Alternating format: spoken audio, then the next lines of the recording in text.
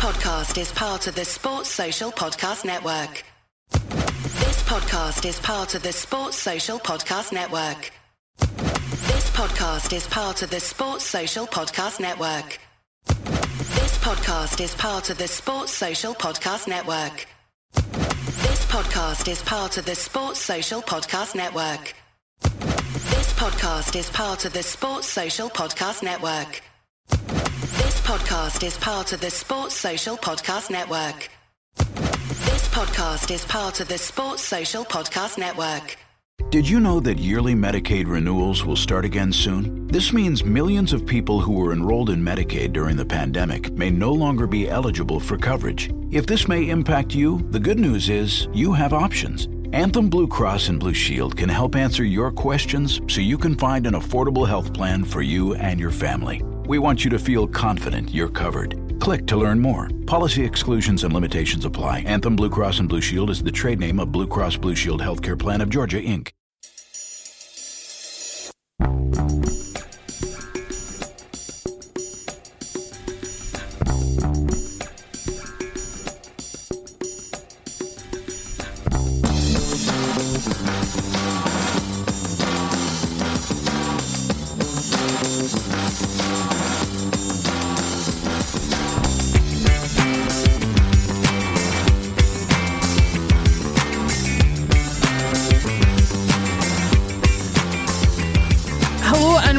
To A Celtic State of Mind. It's Friday. I'm joined as always by Tony Haggerty. How you doing, Tony? I'm very well, Laura. Yourself? I'm not too bad. And in the mothership, in the kingpin seat, the podfather himself, Jim Orr. How you doing, Jim? Yes, I'm in the mothership today. I'm actually sitting in the seat that Russell Boyce sat on. I mean, I just kind of, a dream came true. What can I say? It's not too warm, is it? Hopefully. It's boiling. It's actually roasting in here. I mean, Paul John Dyke, veins of ice he must have. It's like a sauna in here. But anyway, on you go. We'll crack on and get you out of that sauna as quickly as we can, Jim. Thanks everybody for joining us today. Plenty to discuss as always after a week in Celtic. But before we do that, we're going to start with our weekly Guess the Celt. Thanks to everybody who guessed on Twitter. We had a few different guesses with the extra clue that I put in there about it being a member of the Quality Street Gang who did not perhaps live up to his potential as much as we thought he might. Some people were guessing David Katenack, but it was obviously George Connolly who was the main man. Tony, we were talking about before we came on that he's a little bit before your time, but more your dad's time. What did your dad have to say to you about George Connolly and what he was as a Celtic player? Well, my dad said two things about George Connolly, or took the advice of two people on George Connolly. One was Jock Stein and one was Davy Hay, but both said the same thing, that he was Celtic's equivalent of Franz Beckenbauer. I'm certainly not going to argue with that. And the way, the 69 footage where he takes the ball off Greg and walks round the goalkeeper, as nonchalant as that to make it 3-0 and kind of win the cup for Celtic that day. These are the things that you see on the camera, and that's the kind of footage that I've relied upon when it comes to George Connolly and his goal against Leeds, side footer in the first minute, that kind of thing. But my father told me he was an exceptionally gifted footballer and an immense talent, but just as you say, never fulfilled his potential for various reasons. And but it was wonderful. I was reading about him, and he went back to Celtic Park recently, and he got a wonderful ovation, and he got a tremendous reception. And I think it just goes to show that if you do something that resonates in the hearts and minds of the Celtic supporters, you will never be forgotten. And I think George Connolly did some wonderful things in a Celtic jersey. They were maybe too infrequent. Jim will be able to help us on that because he might have watched him live. But from what I gather, he was an immense talent, and just, for whatever reasons, just never ever fulfilled that potential. But coulda, woulda, shoulda, I think, if you're referring to George Connolly. But again, my father said he was a tremendous footballer, and if you're being compared to Franz Beckenbauer in that day and age, then you must have been something special. Absolutely, that's a pretty impressive comparison, I have to say. Having never seen either of them, but I know the story of Franz Beckenbauer, obviously, and he's kind of become a sort of synonymous with a certain type of playing role, and you only do that if you kind of define that role, so it sounds like a great comparison. Jim, as Tony said, you might have more memories of him actually as a player, and even though he didn't maybe live up to the potential that some thought he had, he certainly did more than enough. Over 100 appearances for Celtic doesn't make you a bad player in any sense. What are your memories of him as a player? Was he as gifted as everybody says he was? Of course, aye. I mean, I think the George Conley story is quite a sad story. I mean, you talk about not achieving his potential. He played for Celtic, he played for Scotland, he played a number of games for both of them. But the thing that got me was, I've said in the podcast before, about to be an elite sports person, but 90% of that is mental. And if you don't have it up here, then you're going to struggle. And footballers in the main are kind of ordinary people doing extraordinary jobs. And we've got no idea how difficult it must be to be able to be a football player. You know, you're playing against other players who are trying to make it difficult to do your job. You've got guys in your team who are trying to do your job for you, get you out of the team. You've got 50,000, 60,000, in some cases 134,000 watching your every move. Phenomenal pressure to have to deal with that. And kind of sadly, from George Conley's point of view, he couldn't deal with that. But he was immensely talented. And his future should have been a long one with Celtic, and he should have been the next Billy McNeill. Could have been the next Billy McNeill. Should have been the Celtic captain. Should have racked up 500, 600 appearances. Should have possibly been Scotland's most capped player, Scotland's captain. Tony talked about the goals before we were on there. The 69 goal, the 70 goal against Leeds. He also got a penalty kick and a cup final against Rangers in 1973. So mentally, on the park, he had no issues, but off the park he kind of struggled.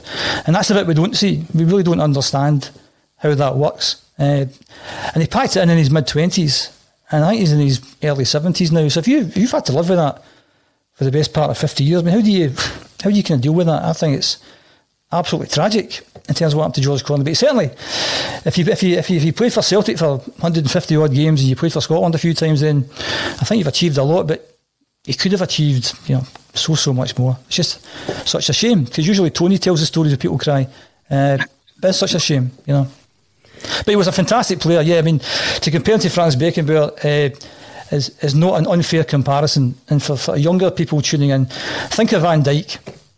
Somebody like Van Dijk, he had the physicality of a Van Dijk, he had the quick feet of a Van Dijk, and he could read a game like a Van Dijk, and he should have been an all-time Celtic legend, and that's the bit about not achieving your potential.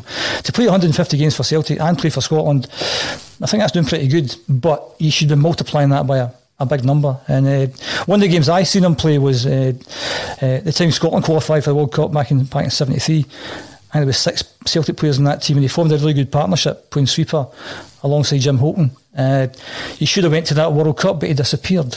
So again, we've got no idea, and there's obviously been other things happening this week with Celtic players. Maybe head's not in the right place. We really just don't know. And it's just such a shame for George Conley, because he was a great player, yeah.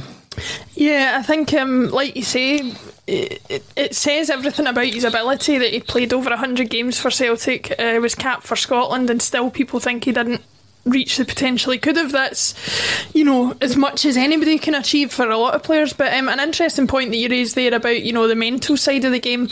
Kevin Banks on YouTube, and thanks for everybody on YouTube, Twitter and Facebook commenting where we are live. Kevin Banks on YouTube says, if only the support that is available to people these days was available back in George's day, the story could have been so different. His autobiography is a great read, and I think that's a that's a testament to the way in which we treat off the field issues nowadays compared to back then. Players do get the support that's required, and it's realised that it's not all a physical game. Sometimes it is a mental game, and players need that support to reach their potential. I think also, Laura, when you think about it, it's not even just players who make it.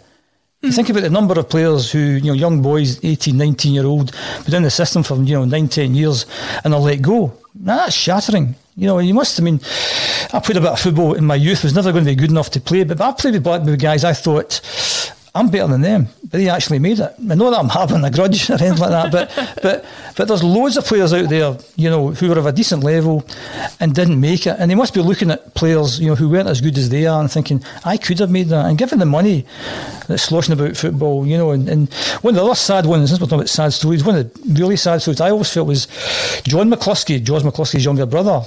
You know, he was going to be the next big thing. He was better than George McCluskey. He was a phenomenal talent, but I think was it a blood clot he got, and he had to chuck it. And I think he kind of fell away, and addictions kind of then started to play a part. It must be shattering. I mean, mentally, how do you cope with that? Knowing that you could have been, you know, the next big thing, to be that good. And George Collins had to live with that for the last 50 odd years. Difficult thing, you know. It is difficult, Tony, when you look at it in a situation like that for a failed footballer, or not, I keep saying that, but George Connolly obviously wasn't a failed footballer, but looking more widely at the people that Jim's talking about, you know, most of us don't have to have the failures that we've had in life thrust back in our faces every week on the TV. I think that must be what makes it so difficult for players nowadays who maybe don't reach the top of the game, or see a player that they played with who they perhaps think they were more naturally gifted than, scoring goals every week on the TV. It must have an effect on your mental state, surely. The game's littered with stories like that, as Jim says. I thought Jim was going to go Marlon Brando on us there, and he could have been a contender, you know, that kind of thing. I'm sure he was a contender with his ability and injustice. But, you know, it's hard. That's the hardest part of football. You know, Jim says kids being released having spent 10 years. You know, that's earth-shattering. You know, not to compare it, but I signed personally for Celtic at 13, and I wrote my date. Oh, aye. He sits up in his chair and fluffs the cushions here. Hold on, right?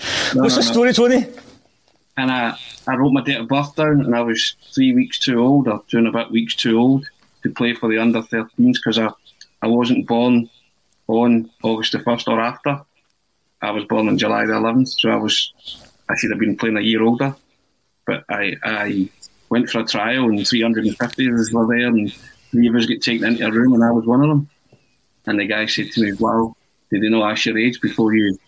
I said, "Yeah," but nobody thought to check. And I was told, "You are 2.5, whatever many days that is, too old." So what do you do? You know, you have to just get on with it. Like coulda, woulda, shoulda. I don't know what would have happened, but you know, as Jim says, you were good enough to get picked, but just circumstances conspired. So history's littered with real talented footballers having that disappointment, you know, that crushing disappointment.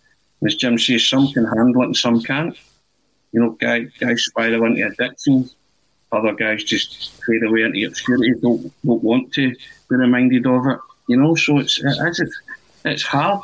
You know, I grew for 3 days solid, and then told my father I was going to be the new Arthur Montford or Archie McDuff because I liked their job, and they were a big influence in where my career ended up in football journalism. I thought that looks good, you know. So these are things that you just kind of, you know, back then when you were 13 and they said to you, right, play against 14-year-olds.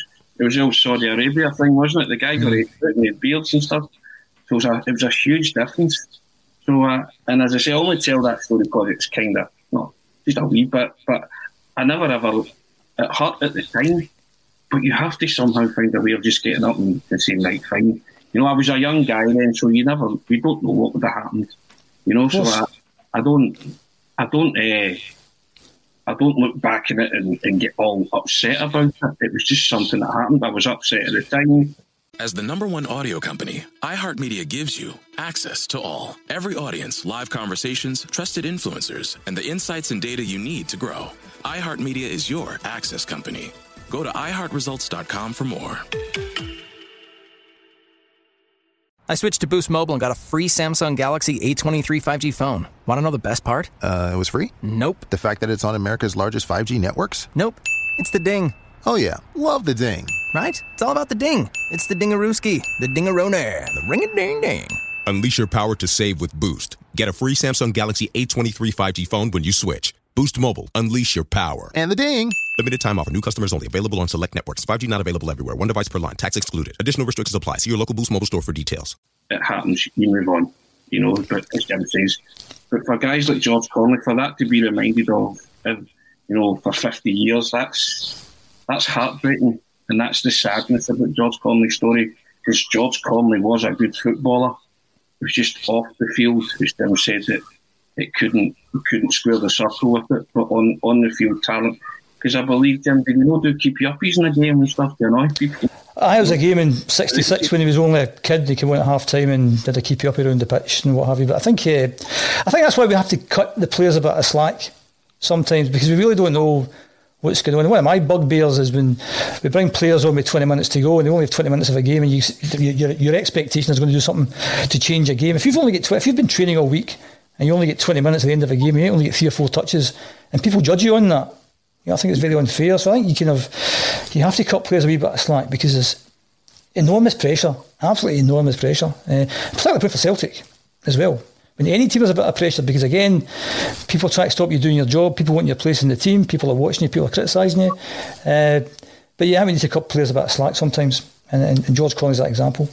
Yeah, I've got to say, that's one thing that I always remember. I didn't play an awful lot of organised football as a child, but I remember growing up a couple of times playing in a couple of 11-a-side matches, and that was the big thing that shocked me when I actually was playing in proper football matches, was how little you see of the ball, how little of a chance you've actually got to make a difference in the game. It's all right being in the back garden when it's you out in the field and your brother in goal, and you can be Ronaldo or you can be Gabriel Batistuta or whoever you want to be, because it's you taking all the shots in goal. But when you've got 22 people on the pitch, the ball can be 40, 50 yards away from you, and you're expecting to try and have an impact in the game. It's a difficult thing. I also think that's why we love football, Laura. That's why, because one moment can change a game.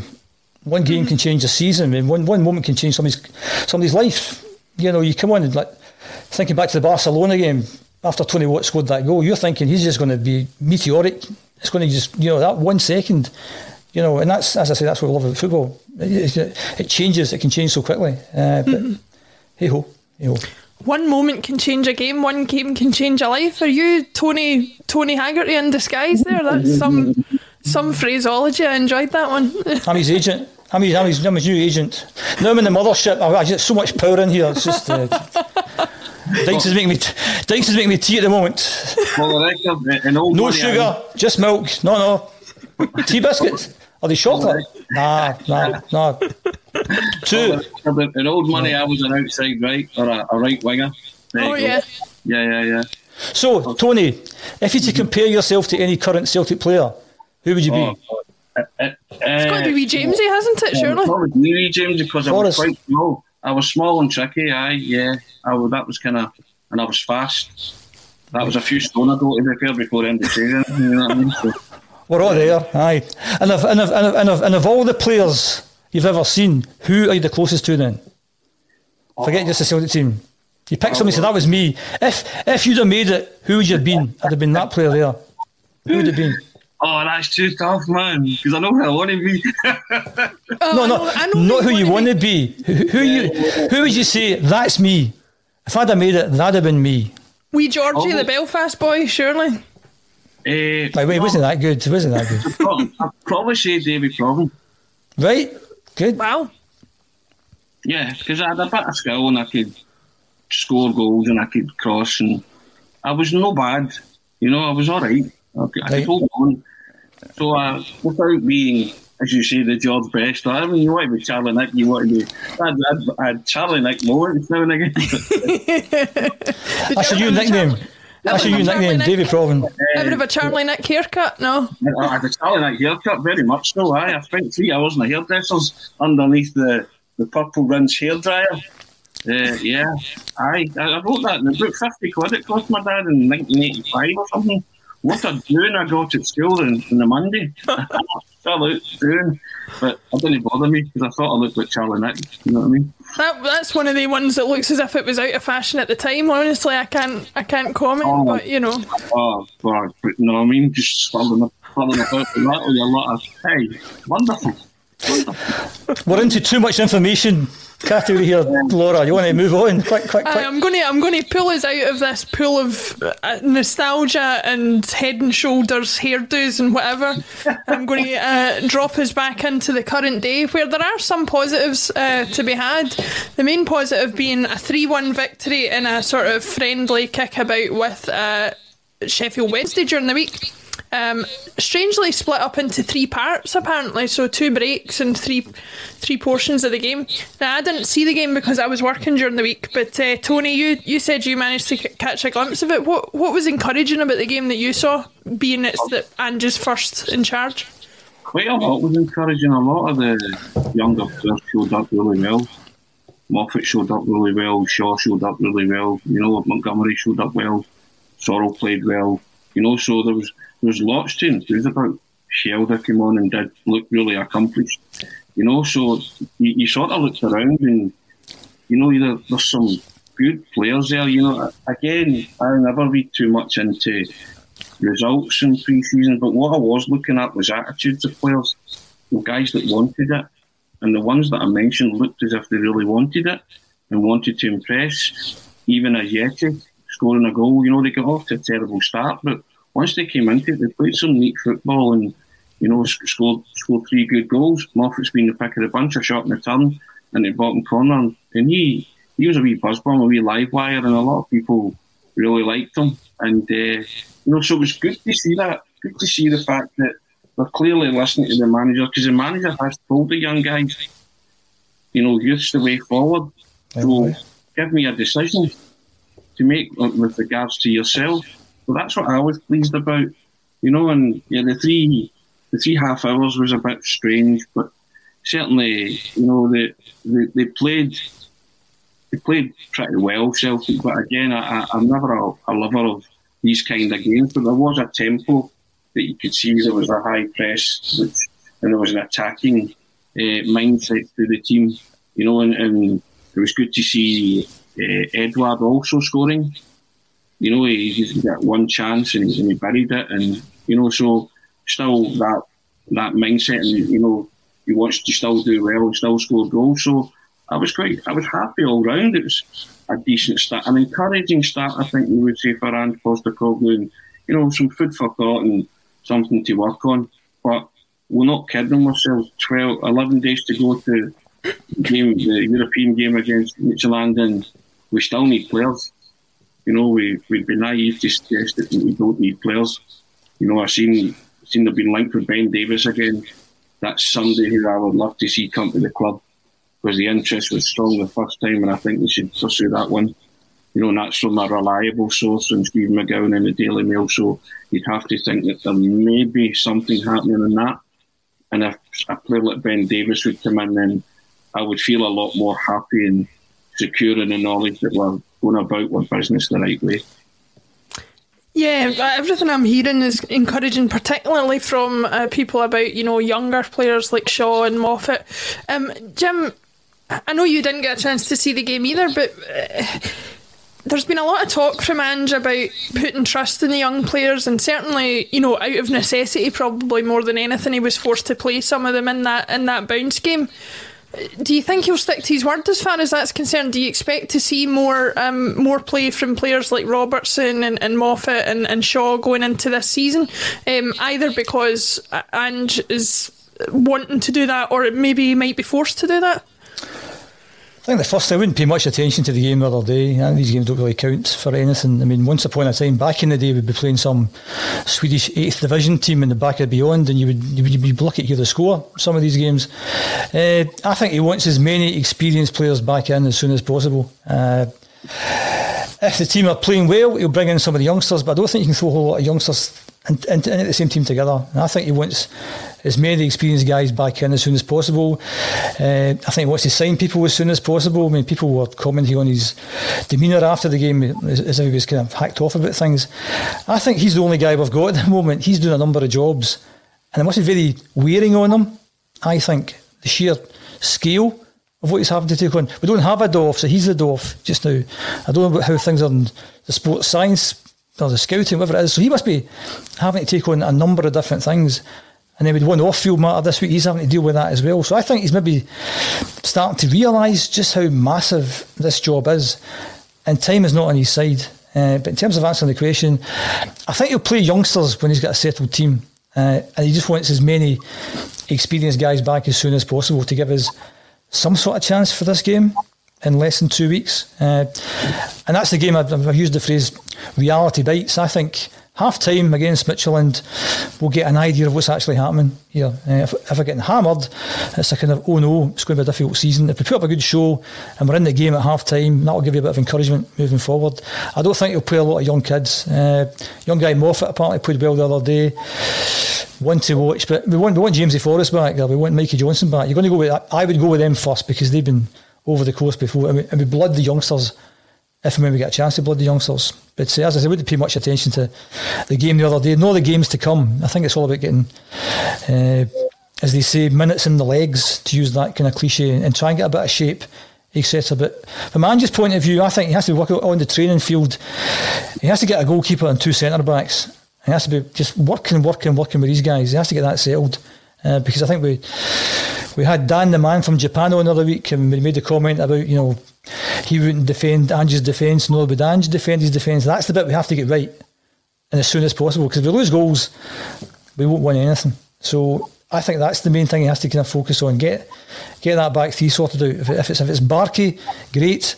And 2 centre halves that he's got just now, and work as hard as you possibly can with these guys on the training field and play the same guys. Because the big issue we had last year is we kept changing the goalkeeper, and we kept changing the centre backs, and we kept changing the formation of the back two or the back three, and that just led to confusion, I think, most of last season. And the manager saying he's my number one goalkeeper, and a few weeks later he's not my number one goalkeeper, and just that was a big factor last season. So we have to get that nailed down, from the off this season. So don't mess about, don't experiment. Get your goalkeeper and your back two, and that'll give us some sort of chance moving forward.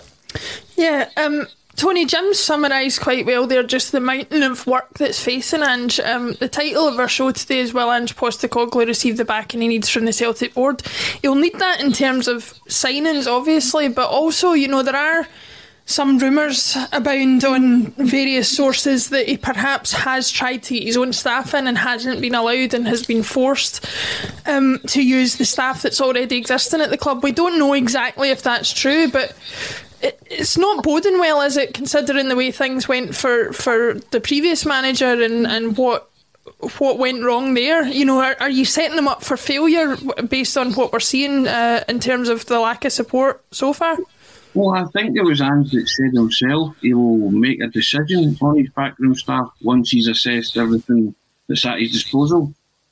Now, read into that what you will, but that suggests to me that he kind of works with people that are there when he goes to a club and then brings his own men in. And I think Dominic Mackay said there would be no barrier to him bringing in his own men. So I read that article the same as you did the other day, from someone saying that he's been denied his backroom staff, but I don't think that. I think there's a wee bit of mischief making there, and I kind of didn't dismiss it, but I kind of took it for what it was worth. Say, right, okay, only one man will make up his mind on this, and that's the manager. And in the new era of supposed transparency, we will be told. I'm sure he'll come out and say, look, I will now bring in backroom staff of my own, or I'm happy enough to work with John Kennedy and Gavin Strachan. Because as Jim's always alluded to, what do they do? We don't actually know what they do. So maybe Ange is asking the same questions as us, and then he'll formulate his opinion, and then he might go to the board and say, I want X and Y to come in. And the board, having appointed him, will have to back him. And it goes without saying they're going to have to back him with funds for players. The club needs surgery. They need, as Jim said, a settled goalkeeper and 2 centre-half. Because our Achilles heel last season was conceding goals. And we conceded bread and butter goals. There was that incredible stat halfway through the season that 43% of the goals came from set pieces against Celtic, wasn't it? Something like that, I believe. You're not going to win this, Jim. You're not going to win anything if you're conceding that percentage of goals from just ordinary bread and butter crosses coming into your box from free kicks, corners, or whatever. So that has to be addressed. And I know it's no Ange's 40 about the defence, but we have to have some kind of settled defence. But we've known that. We've known that since the clock was counting down from 120 odd days. So it's now 11 days, and we don't seem to be. My concern is we're not really any further forward than that. And it's getting to the wire, and now with 11 days to go, the Ben Davies rumour has came back again. Vucevic, they're still supposedly in a deal with that. Starfelt, they're still talking. Why are they talking? Why are these deals not getting over the line? So that, as Jim says, you have 10 days a week to work on shape before the Michelin game and give you some sort of fighting chance. That's what should happen. Well, ideally, that's what supporters want to happen. Whether it happens or not is another thing. But this is the new manager, so the board have to back him, have to back his judgment. And if he wants these players in, then he needs these players. Go and get them. Yeah, I totally agree. And Jim, just to pick up on what Tony said there, you know, we had Dan on from the from the Japan Times, and there was quite a bit of reaction to that podcast because of his opinion on Ange's defending or his coaching of defence or lack thereof. I have to say that the moves that I'm seeing being made so far suggest to me that it is a priority for him if he sees it as a major weakness. He's been looking at Matt Ryan, the goalkeeper. He's been looking at Vucinic, the Croatian defender. And to paraphrase David Bowie, there's a Starfelt waiting in the sky in the form of that Swedish defender coming from Rubin Kazan. So it does seem to be a priority for him, don't you think, that he does see it as a weakness and he is trying to sort it before he looks at the more attacking side of the team? Yeah, I think so. Before answering that question, Tony said mischief making. That's what I was going to say in terms of that tweet. There's too much noise going about social media, and social media is a great thing and it's a really bad thing. So you can't react to everything that you see. You know, we have to give the big chap a couple of months to put his own stamp on it, and then we can start shouting and balls. So if John Kennedy and Gavin Strachan are still there after 2 months, it's not going particularly well, then you can shout and bawl about things happening. So I don't think people should react to tweets because they're just noise. Ange talked about he usually needs time, and one of the things that Dan said, he talks about Bob the Builder, but Ange's the rebuilder, which was a bizarre phrase, and he needs a bit of time. And the thing I thought was an interesting fact was that when Dan talked about the 56 goals for, the 56 goals against, and we all had that collective sigh to say, what is this? Somebody tweeted me the following season, the league table, and in that season with the 56, they were 9th, and then his team won the league the following season, and when his team won the league they went from 56 goals for to 68 for, and they went from 56 goals against to 38 against. So they scored about 20% more goals and they lost about 30% less goals. So if you knew nothing about this, which is us, basically, you would think he's obviously sorted out the back to have lost 30% less goals. So, you know, I think that's a good thing moving forward. And the other thing that was dead interesting about that was that they only played 34 games. So 34 games, 68 goals for, 38 against. So it's almost 2-1. Basically. And we've been hearing this kind of narrative that in an Ange team you score 4, we score 5, when in fact the evidence is saying you score 1, we score 2. You know, so it's not that, you know, high scoring football that we think it's going to be. So the big man knows what he has to do, and I think with every day goes by, reality's biting on him. He's thinking, I need this to do, and he's running out of time. And he must be getting annoyed because maybe he has been told we'll get, you know, 2 or 3 guys in before Michelin, and it's not happened yet. And if he's not getting time to work with these guys on the training pitch, if he signs somebody 2 or 3 days before the match, that's just useless. Because they have to get here and there's all the COVID stuff that's going to happen as well. So I think maybe he is getting a bit frustrated, but let's not get on his back. You know, my big concern is if we're all allowed back into the football, hopefully, and if we're not playing particularly, what I don't want the fans is to start to boo the team. Because that's counterproductive as well. This of all season, we have to really get behind the team. We know how we've got to where we are, but we are where we are. So let's kind of get behind them, and let's try and block out the noise about somebody saying, my understanding is, oh, is it? Is that your understanding? You don't have to tell us that. Right? Or you can tell us it, but we'll ignore it anyway, and you pick what you choose that you think is relevant information. You know, that's how you move forward with this kind of stuff. So Ange is the man. We get behind him, fingers crossed, we make some sort of fist of the game in less than 2 weeks' time. The game on Saturday, the other friendlies that happen, they don't really matter. Don't get too wound up about them. Because the thing was, I didn't watch the game. I was going to watch the game this morning, but Mr. Dykes dragged me through here, so I didn't get a chance to watch it. I'll blame him. But I looked at Twitter, and looking at Twitter, after 15 minutes, people were having heart attacks. What's this guy doing? This guy's a clown, sack him. And then you fast forward to the end of the game, it's what a performance. This guy was brilliant, that guy's brilliant. You know, just ignore it.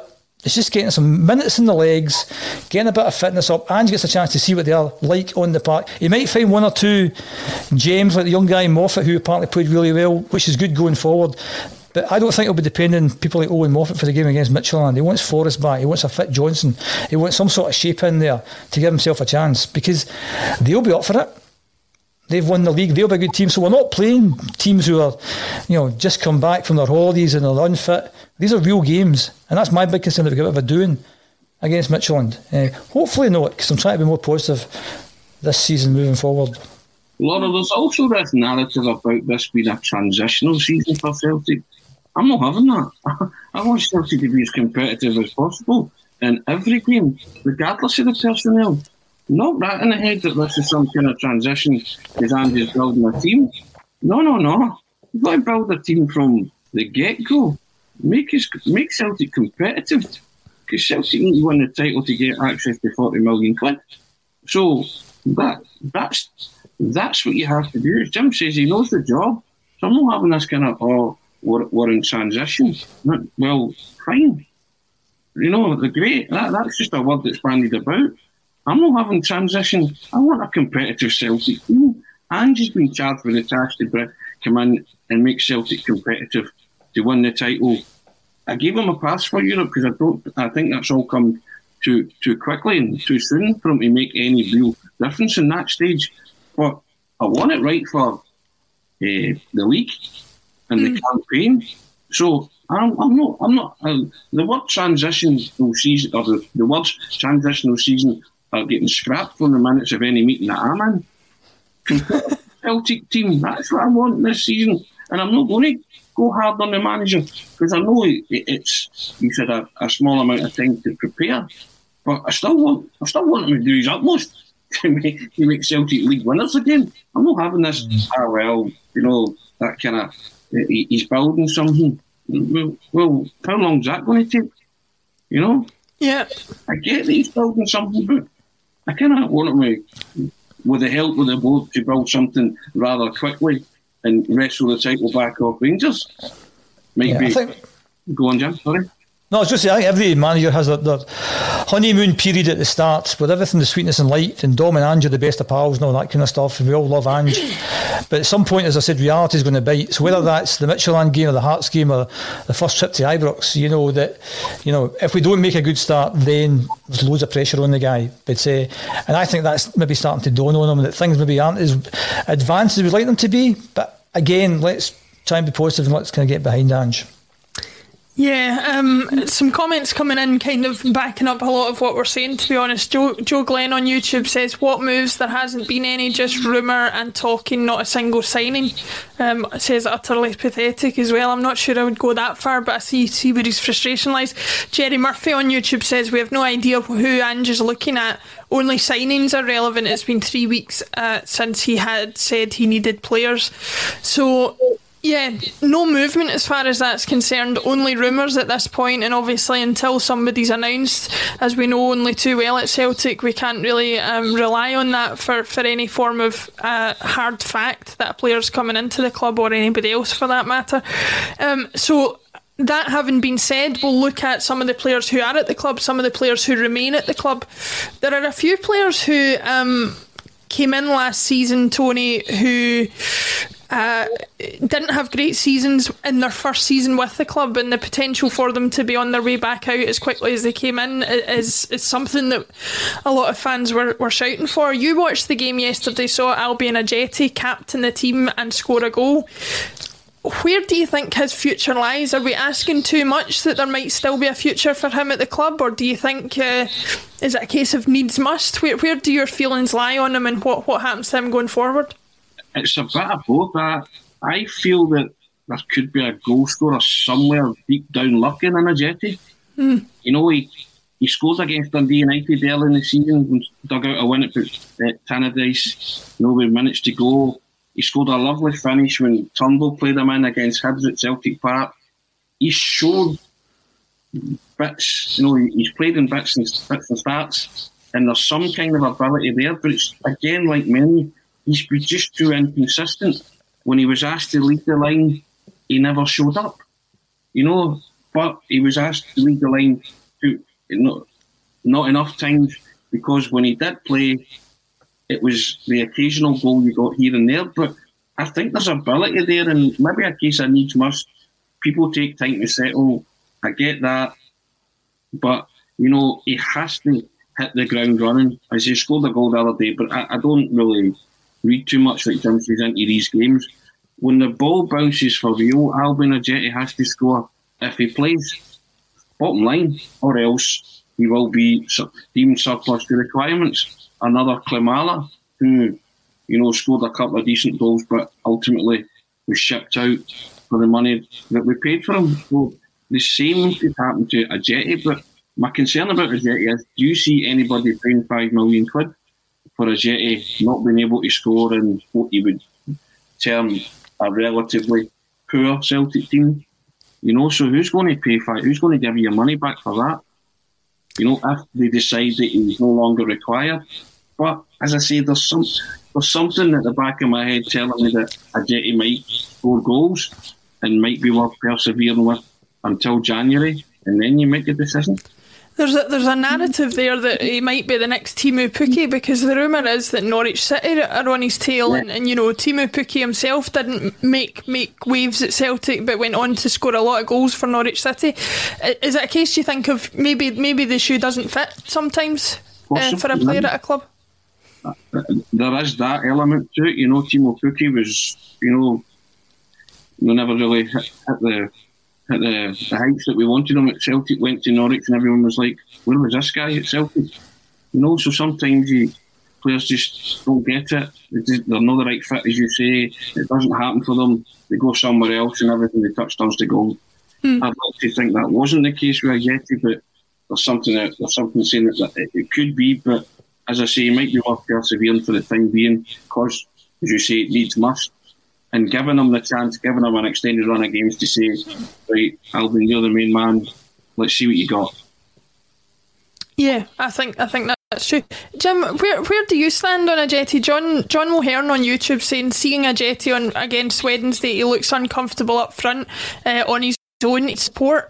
Is it a case of that maybe we're trying to shoehorn him into a system that doesn't suit him, or is it just not worked out and we need to cut our losses with him? I mean, if he's looking uncomfortable up front, maybe we should play him in goals. Maybe that'll solve two problems at once there. I think he's a player. I mean, I think it was a strange signing. You go out and spend $5.5 million on a player who hasn't kicked a ball in a year. I mean, that was a strange signing to start off with. But he showed when he came into the team, he's obviously a poacher. And he scores goals. And I think if you give him chances, he'll score goals. And I think three things happened last year. There was loads of things happened last year. But I think three things happened with Ajeti. James Forrest got injured.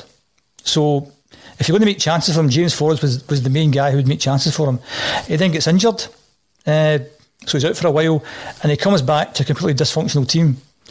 So if you add those three things together, maybe that's the reason why, plus the fact he hadn't played in a year before, there's four things there, reasons why it didn't work out for him last year. But he's shown 2 years before, and you've also got COVID, 5 reasons. But if you go back 2 years before he went to West Ham, he was knocking in goals for fun. And he's an international player. So there's a player there. We were talking earlier about people's mental state, and you have to be mentally up for things. Ajeti to me is one of these kind of modern players. I mean, I think he's like financially made for life. A few big transfers, a few big sign-on fees. When you're like that, what's your motivation at that point? Is he that bothered about playing? Is he happy just to pick up his wages and then go up the road? Because in actual fact, you find, and in fact we'll talk about George Cornell, that you find that there are players who actually don't like playing. They like to do the training and like all the kind of bonding goes, but find actual playing difficult. And I'm not saying that's Ajeti finds it difficult playing, but if you're getting 20 grand a week, whatever he's getting, and you've got a 3 or 4 year contract, I always question the motivation. I I don't know what his motivation is. I hope he comes good, because we don't have many bodies, and he's a body that we have. And he scored the other day, and I know I've said it doesn't matter, but one of the things Jock Stein used to do back in the 60s and 70s, he would play against really, really poor teams and scored 10, 12 goals before the start of the season to get the confidence up. So Ajeti scored a goal. That's good. I think you'll have to play him against Midtjylland, because there'll be no one, the potential there'll be no one else at all. So again, hopefully he comes good. People said he looked a lot fitter than he was last season. He couldn't have been any unfitter than he was last season. So that all goes well. And I think, like any striker, if he gets off to a good start, if he bangs a couple of goals against Midtjylland, then we're off and running. If he doesn't, then that's a different thing. And also maybe he might suit playing up front with a big target man. Maybe that's something to think about, because what we did a lot of last year, I mean, we sat in this studio back in the transfer window at the start of last season, and I mentioned I thought we could do with a bit of physicality. I wasn't saying we should go for Dykes, but somebody like Dykes, because a lot of the times when Celtic play football, they try and play around teams or through teams, and when that doesn't work, there's nothing. And having the option of throwing a high ball into a big guy up front, and if Ajeti's a kind of poacher playing alongside him, maybe that's an option. But then again, I'm not too sure what kind of Ange's teams are, because people talk about plays with two wingers and one guy up front. So, and I'm sure that's all the things Ange's having to think about. You know, how can he actually get the best out of the players that he's got? And if Ajeti's a poacher and maybe not good at leading the line, does that mean he gets in Ange's team to start off with? So that's a factor. Never mind how fit or how well Ajeti's actually playing. So I think Ange's got a lot of things to think about. But if he's fitter this year, great. If he gets off to a good start, great. And we'll see what happens. Yeah, I think only time will tell, as we so often say, and hopefully, you know, for his sake as well as Celtic's, if we can keep him and can be a success, it'll only do is good going forward. And before we close out the show today, we just wanted to draw your attention to, I don't know if we'll have crossed the barrier during the show, but we're certainly close to 12,600 subscribers on YouTube. So if you're watching and you haven't subscribed, give that wee subscribe button on the channel a press. It's free, and what will happen is you'll just get notifications whenever the channel goes live, or whenever a new video goes up, and you're able to join us live on the show. In order for you to subscribe, another thing you can do is retweet the Celtic State of Mind Axon Pod tweet on Twitter for the Axon Prize draw. We are offering anybody who subscribes and retweets that tweet quite an amazing prize, a BPI CD presentation awarded to EMI Music Publishing in 1997 to recognise sales of more than 2.1 million copies of the Verve's Urban Hymns, which is an ironic thing to be given away on a Celtic Channel podcast, considering Bittersweet Symphony pretty much describes what it is to be a Celtic supporter at times. But get subscribed, get that retweeted, and you could be in with a chance of winning what is, I'm sure, a very tempting and amazing prize for any music lovers out there. Unfortunately, there's not a Westlife one on offer, but time may help us. Time may help us if you're listening, Paul. Thinks he's on the case. He's on the case, he tells me. Yeah. I'm glad you picked Bittersweet Symphony, Laura, not The Drugs Don't Work. Yeah. Well, no comment on that, no comment. We shall move on swiftly. As Jim says, we move on. Jim, I'll come to you first on this one. Again, looking at players that we have still in the squad, James Forrest is coming back after a lengthy injury last season where we didn't really see him, but he did obviously make a lot of impact when he was starting to come back into the squad. Callum McGregor looked like a different player at the Euros under a manager who was actually coaching him properly in Steve Clarke. What impact do you think those two can have this season? James Forrest obviously coming back, hopefully to full fitness, and Callum McGregor potentially being managed with a bit more direction and a bit more input than he was for the previous 18 months or so? I think they'll be huge, Laura, absolutely huge. The experience that they've got, even over the course and distance, they're the guys that are going to have to bring the new guys up to speed in terms of what it means to play for Celtic and having to win week in, week out. I think we've all known that Callum McGregor's played a ridiculous amount of football, and that was him playing over the summer again. So I think the boy needs a rest, you know. And hopefully we have enough good midfield players this season that we can give him a rest during the season. And I think Forrest was maybe in the same boat, but obviously having been out for the best part of the season, he should be fresh this season. But we need to have... The thing that was poor last season was the kind of squad management You know, the fact we went to the well with the same players time and time again, and whether that's because the management had no confidence in other players, who knows? But we have to be better at that, and we have to have someone who can slot in for Callum. I certainly make him. I mean, it's an obvious choice to be captain. I can't think of anyone else who could be captain. But he does need a rest, and you know, we've got a game in whatever it is, 11 days' time. You know, and he said what, a week off or 2 weeks off, and he's back into it again. Again, I talked at the top of the podcast about the mental side of things, having to push yourself, and the physical side from Callum's point of view as well, having to push your body time and time again without kind of rest. So I think we have to manage him well this season. With James being out last season, he should be good to go. My big concern has been the major thing from last year was the impact of COVID. COVID hasn't went away, and in fact COVID is now actually affecting younger players. So I think we're going to have another stop-start season with us, you know, and that could be a huge factor. And one of the things I would like Dom to make sure that there's consistency within the SFA of COVID, you know, and how we deal with COVID and the COVID testing, etc. That all the clubs are sending their tests to the same place. You know, there's no inconsistencies there, and if people, you know, fall foul of COVID, that the SFA deal with that, and they deal with that on a consistent basis. Not looking for any favours here, but just so we all know that it's transparent and it's accountable and all that stuff as well. So we'll need a wee bit of luck next year with the COVID, because, you know, we deserved not to win the league last year. The team that won it thoroughly deserved it, but we didn't have to get hit by COVID. I know JP mentioned this a few times, but we did. You know, I think a wee bit more than other teams, and it was key players. It wasn't like,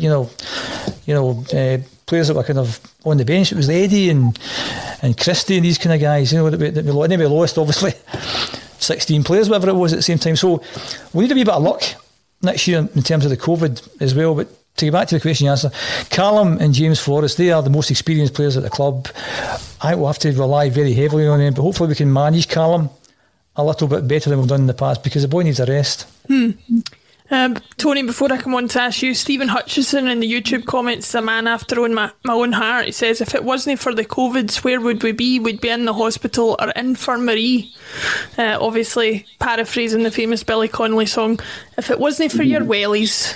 If only wellies kept us from the COVID. But anyway, we move on. Yeah, looking at James Forrest and Callum McGregor, Tony, they are obviously big parts of the squad moving forward. Stephen Welsh is another one. This has really got to be his true breakthrough season to really cement his place in the team, wouldn't you say? Like, I think he certainly made a good enough impression last season. A bit of inexperience, some mistakes that you would expect from a guy who's not got very much first team experience, but surely this is going to be a season for him to cement his place in the Celtic team for the next decade, the way those two have already. You would like to think so, yeah. I mean, there's been enough in Stephen Welsh to know there's the nub of a player there, you know. But again, I wouldn't like to be relying solely on him as that guy at the back of the pack. I would want him alongside, you know, Julian when he's fully fit and recover. You want him alongside experience, so experience can talk him through it, you know, and iron out these mistakes that you alluded to there. But, you know, again, with young players, I always say it, you need to let them breathe, and you need to let them gain that first team experience. You can't be keeping too much pressure on them per se, but the fact of the matter is, if they're going to play, they're in pressure situations, so they have to turn up. You know, they can't switch off. You know, as a footballer, you want to play at Ibrox, you know, in a game that means so much. That's what you crave. You want to play in cup finals, you want to play in Europe. If you're given that platform, then you've got to perform. And I know, and it might seem that I'm using the opposite of what I'm saying, but that is the pressure that you're under to perform when you're put in the starting 11 for those games. But what you don't need is anybody saying to you, right, you know, that you can't make a backside of it type thing. You know, you just got to let them breathe and play. But with inexperience comes mistakes. With youngsters, mistakes come, but you're hoping to pair them up with experience that if they do make mistakes, somebody will be there to cover for them. You know, and I like Welsh. I think he's a tidy footballer. Like you, I think this is it. This is the season he has to really cement his place as a Celtic, first team player and an automatic starter. And I think the experience of last season will do him really good, because they get criticised, and he dealt with a lot of flack, but he was one of the silver linings in the clouds of last season. So it's now time for him to grasp the mantle and take it a stage further and become the player we all hope that he can be. Mm-hmm. I totally agree. I think, McGregor and Forrest have been mainstays of the team over the last decade, perhaps longer. I think Welsh can be another, one of our own who makes that transition this season, hopefully, and is at the heart of the defence going into the next decade, because certainly we need it. If anybody caught the picture of Johan Mjällby on Instagram the other day, he still looks in decent, fair enough nick that he could probably come in and do a job for us if he absolutely needed to, but we live in hope. To finish out the show, though, I just wanted to get your thoughts, Jim. I'll come to you on this first. You're a big Scotland fan and have travelled to see them at major tournaments. Obviously, they had a part to play in Euro 2020, but as we come to the final, England versus Italy at the end of the tournament on Sunday, what have been your thoughts on the tournament, the quality of the football that you've seen, and what do you see the outcome being on Sunday? I think it's been good. I didn't watch many of the group games until we get the point at Wembley, which meant that various permutations meant that if we get 4 points, then this would happen and that. And I started watching the games then because it became quite exciting. I've watched all the games since then. I've watched all the knockout games. I think the standards have been very, very high. I mentioned last week, the week before, I think we are miles off it. Miles off it. I think we compare ourselves to smaller nations like the Austrias and Switzerlands of this world. I think we are miles off it technically, tactically. I think these are countries that have obviously invested in football and we haven't. Our facilities are hopeless.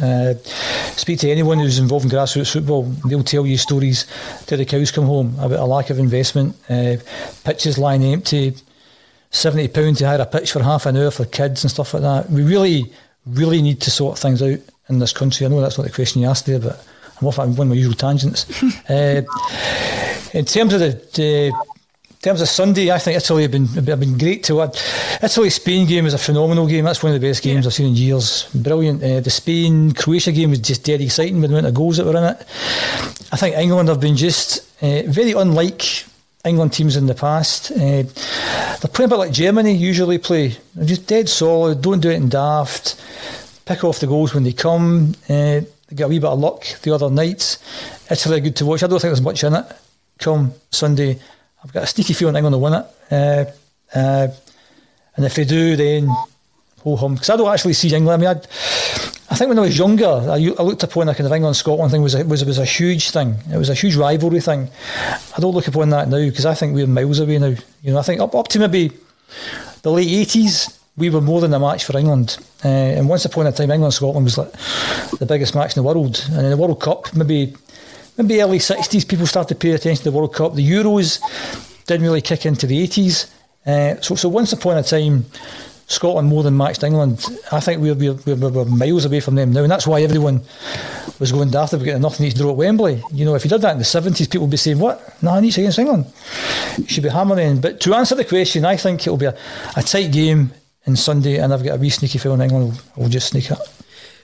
Tony, Jim raises a good point there about the quality of the football in some of the matches that Italy-Spain won. I remember Denmark's performance against Russia at the end of the group stage was great. There have been plenty of exciting moments in matches, and I think it's a tournament that will go down in history as a memorable one for so many reasons.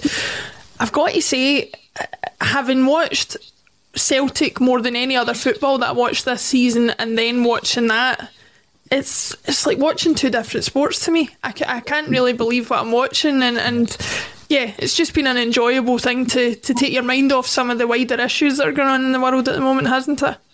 I think if you're going to compare the Celtic games to like Italy-Spain the other night, then it's different gravy really, isn't it? That was a wonderful exhibition of football, never mind a game of football, it was an exhibition of football. The class players turned up, and showed you why they're class footballers, which is why it was such an enjoyable game of football. And most of the time, you never want a game to go to extra time. You're actually praying there was another half an hour of that game the other night. You're saying, go to extra time so you were enjoying it so much. So that gives you the measure of that. I agree with Jim in the sense that Scotland are miles off it.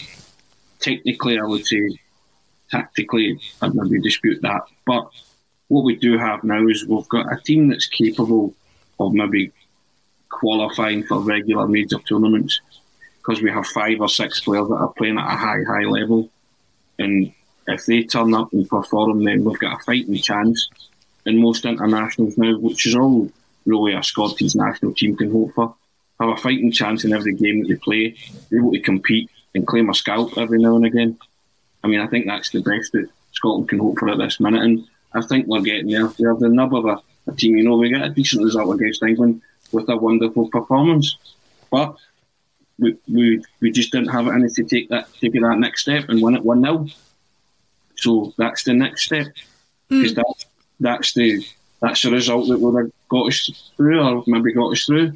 So in a tournament where the third best team qualified as well, Scotland found a way not to qualify. You know, so you have to accept that we are where we are internationally at the minute, but we are getting better. There's cause for optimism, and I think they can improve. As for the general standard of the tournament, I've really enjoyed it. I thought it's been terrific. There's been some wonderful matches. Spain, Croatia, as Jim says, goals and excitement. And then the France-Switzerland game, for the same reason, goals and excitement. And that's what I want Scotland to do. I want Scotland to be like Switzerland, Ukraine, Sweden. You know, they seem to get to the next stages of these competitions, but by not being utterly brilliant. Also, Tony, when I say we're miles off it, when I watch some of the games, when Switzerland played against one of the bigger nations, they went for it. Yeah, they weren't hanging back, you know, and I don't see that with Scotland, and I don't actually share your optimism here. I don't see Scotland qualifying for the next 2 or 3, because I think we're so far off it. You talked about maybe taking a scalp. We haven't taken a scalp for a long time. That's what I'm saying, to work towards that. I'm saying the fact is we got there, so we now have to learn how to cope and play tournament football. We get a lesson in football against Croatia. Well, Croatia kept the ball. It's a basic thing in football, keeping the ball. My goodness, they showed you how to keep the ball, and that was supposed to be an aging team. That was men against boys. So I'm projecting 2 years in the future, or a year in the future. These guys have to learn how to cope with tournament football, because they're playing at the highest level for their clubs, most of that team. So if they can perform for their clubs at that level, then they have to be able to transfer that onto the international stage. And that's what I'm saying. We should be able to claim a scalp. How can Switzerland go 3-1 down against France and beat them in penalties? Scotland go 3-1 down against France, we're getting hammered 5-1. Correct. Yeah, right? Correct. So you watch that and you learn and you say, okay, this is what we do. We need to grow into tournament football again. But I think we've got the nucleus of the nub of a team that can qualify for tournaments. We now need to. I'm fed up getting to major tournaments and being the first home. You know, and until we break that cycle, you know, we'll just continue. So we have to start learning. Yeah, and I'm just not so sure we have a team to qualify. I thought we get in the back door, but 2 games and penalty kicks and something called the Nations League. That's how we got there, and then we get pumped out straight away. So that to me is exactly where we are, and it was great. I mean, it got the nation going, and everyone was excited, and it's the first time, and young people were engaged in the game. That was all brilliant. It was absolutely brilliant. But when you pour down to the basic facts there, you know, we get put out. We weren't good enough. And when I talked about Austria and Switzerland, every one of their players looked comfortable on the ball. We need every one of our players to be comfortable on the ball, and they don't. We've got, I think, 4 or 5 good, very good, excellent players, and then the rest of them are kind of workmanlike guys, and that will never cut it. And that's why teams like Austria, I mean, is it Denmark and Austria are in the group? Yeah, well, next 2, yeah. We're well, I'm trying to be optimistic, but we're not getting out of that group. We're not qualifying for Qatar. Whether you want to go to Qatar is a different thing, but Denmark and Austria in the same group. Really tough, really tough. I'm not disputing anything that you're saying. I'm just saying we have to learn lessons from this and make ourselves better and be able to cope. Yeah. and aspire to be like them. I'm not disagreeing with what you say. Well, I don't know about you guys, but I'll worry about Scotland another time, because for the next 48 hours I am an Italian. I will be supporting the Italian team, not just because it's Italy, but I think they've produced some of the best football at the tournament. They've been fun to watch. They've kind of cast aside this Italian stereotype of them. They do love defending. They do celebrate when they defend well, but they've got some fantastic attacking talent there, like Chiesa, Insigne, Immobile, Barella. All names that if you didn't know them before, you certainly do now, and I think it's going to be an exciting match whatever happens. But thank you very much everybody for watching. That's all we have time for today. That was your Axom Friday crew with Tony, Jim and myself. We will see you again very, very soon.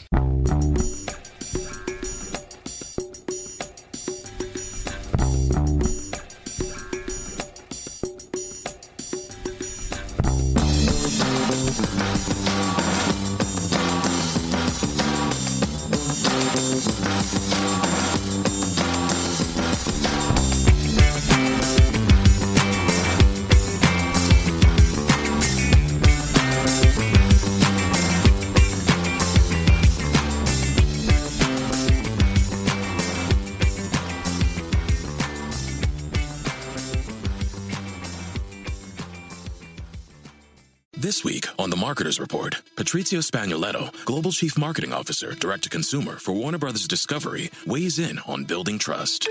Trust is a really hard thing to build and a really easy thing to destroy, and we have to be very respectful about that. Our partnership with iHeart has really helped us build that trust and that relationship with the on-air talent. As the #1 audio company, iHeartMedia gives you access to all. Every audience, live conversations, trusted influencers, and the data you need to grow. Go to iHeartResults.com for more. Sports Social Podcast Network.